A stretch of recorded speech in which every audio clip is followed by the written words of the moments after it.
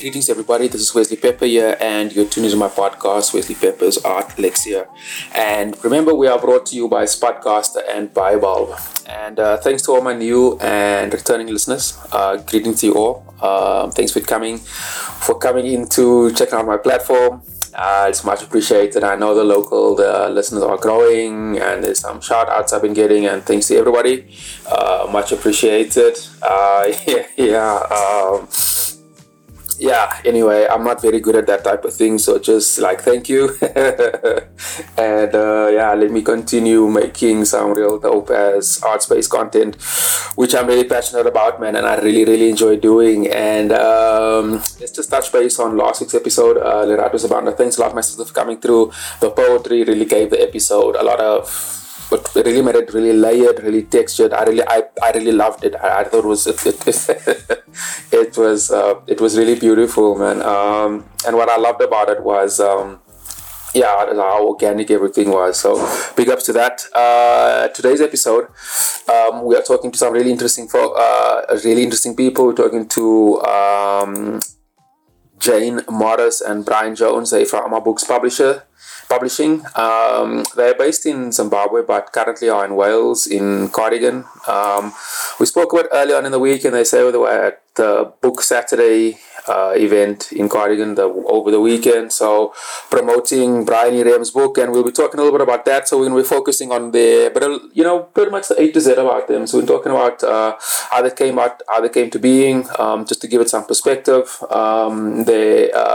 How they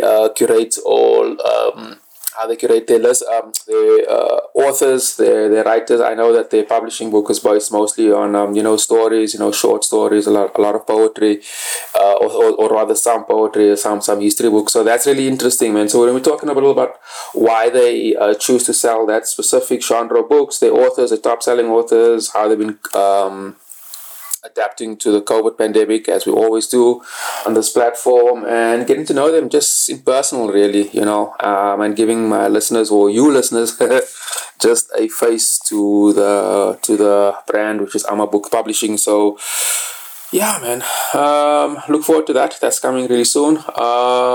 With regards to the art giveaway, it is still going on. Remember to you can catch me on all my social media platforms. So that's on Facebook, that's Twitter, that's at Wesley Pepper, and Instagram is Wesley_Pepper. So you can catch me on there. Remember to like, subscribe, and comment to this channel, and we'll select somebody. For now, disclaimer that it's only available to South African-based listeners, and that's just a money thing. That's just a courier thing, because it's still coming out of my pocket for now. So yeah, man, and so that's something that's going to be ongoing, but I'll explain a little bit more about that at the end of the episode, and in the outro. But for now, man, look forward to listen to Jane and Brian from Ama Books, and we'll chat after that. And I hope you enjoy today's episode. Baobulb.org is a podcasting platform and a medium for storytelling. This podcast is also available on all the major podcasting apps, including Apple and Google Podcasts. Podcast your life with Baobulb.org. I'm just going to click record already. And I'm going to click the video. So, Jane Morris and Brian Jones, thank you so much for coming. They are from Ama Books, and good morning. How are you? Hello. Yeah, we're very quiet people. Oh, all of a sudden it was so quiet. Good morning, Brian. So you guys are based in Wales for now, but we'll get to that. So just briefly, because there's a bunch of things I want to unpack in today's episode. So just briefly, where's Ama Books based? What do you guys sell? I mean, I you guys sell books, but what genre of books do you sell? So just give us a little bit about Ama Books. Well, we're now living in Wales, but the publishing company is still based in Bulawayo in Zimbabwe.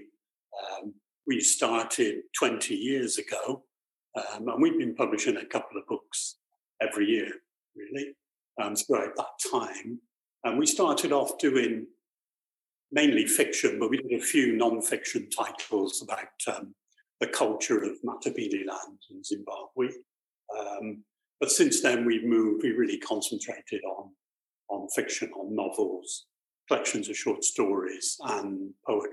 Yeah. I suppose we're most famous, if we are famous. No, not really. Infamous. For the sort of collections of short stories we did. Interesting. Which we did, as we've just spoken informally just now, to try and encourage an interest in a wider population, I think. So we'd get sort of 20-odd writers in each edition, and if they came and a few of their families for the launch, we'd have lots of people. And that generated a lot of interest and enthusiasm. But what I should add is the idea behind that also was to have writers from different backgrounds, so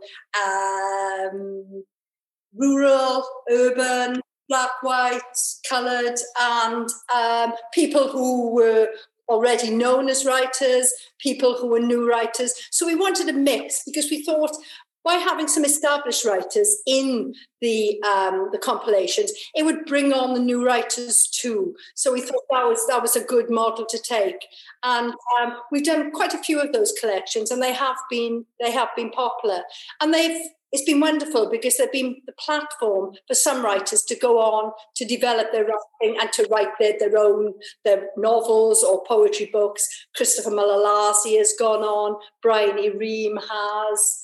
I'm trying to think of anybody else. There have been others, but my mind just gone blank. It's been wonderful as a publisher to just see the writers develop in that way and go on to greater things. Interesting. Like, I think that as a concept is really cool. So you have these short stories. So I guess so you guys started 20 years ago, right? One thing I'm very interested in exploring on this platform, and we spoke about it kind of informally earlier on, and I just want to explain to you firstly why is that this on this platform I like to talk about artist process. Now I call artist as a loose term, either blanket term, for like basically every creative, fine art, music, etc., poets and all of that, writers. So I know that like the creatives in Africa, you don't to be an artist. It's a calling. It's something that you either have it or you don't. And I understand the complexities behind publishing too.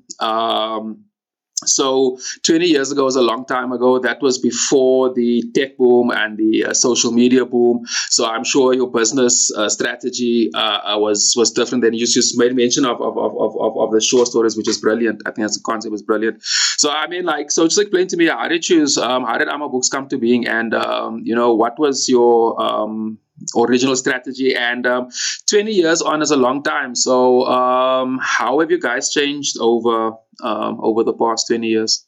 We're a lot grayer.